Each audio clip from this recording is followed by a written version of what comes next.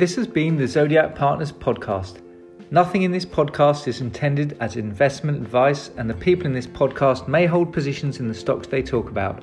Do not buy anything based solely on a tip or recommendation. Please do your own research. Zodiac Partners is authorised and regulated by the FCA. Please visit us at www.zodiacpartners.co.uk. To unsubscribe, please email info@zodiacpartners.co.uk.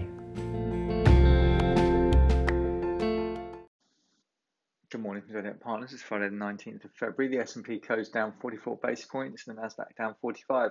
Janet Yellen spoke on CNBC last night. Key takeaways were infrastructure spending will be large and over many years, and tax increases are coming slowly. Inflation or not, they intend to keep up stimulus and try to keep rates low. They want to run this economy hot. Initial jobless claims totaled 861,000 last week, above Dow Jones' estimate of 773,000, giving us 6 weeks of increases in initial jobless claims.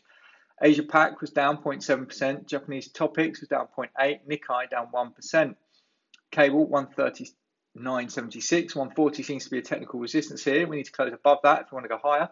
Bitcoin 51,609. Brent 62.54. FTSE 66.08. Gold 17.70. VIX 26.23. And US 10-year yields back up at 1.309. NatWest up 1 to 2%. Pre-tax profit of 64 million versus 55 million.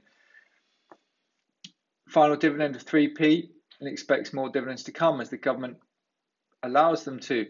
Signature Aviation, Cascade does not intend to make an offer.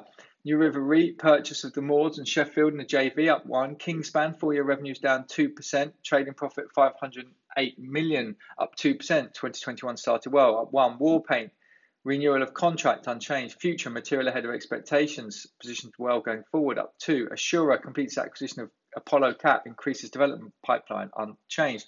Segro, record lettings, up 2. AA Energy, up 5. Ariana Resources, up 5. Directed purchase shares at 4.75p. Fisk, up 5%. Holders Technology, down 5, becoming loss-making. Final dividend of 0.25. Horizonte Minerals, down 15%, placing last night. iDocs, up 25, receives indicative offer of 75p from Diane Durnan.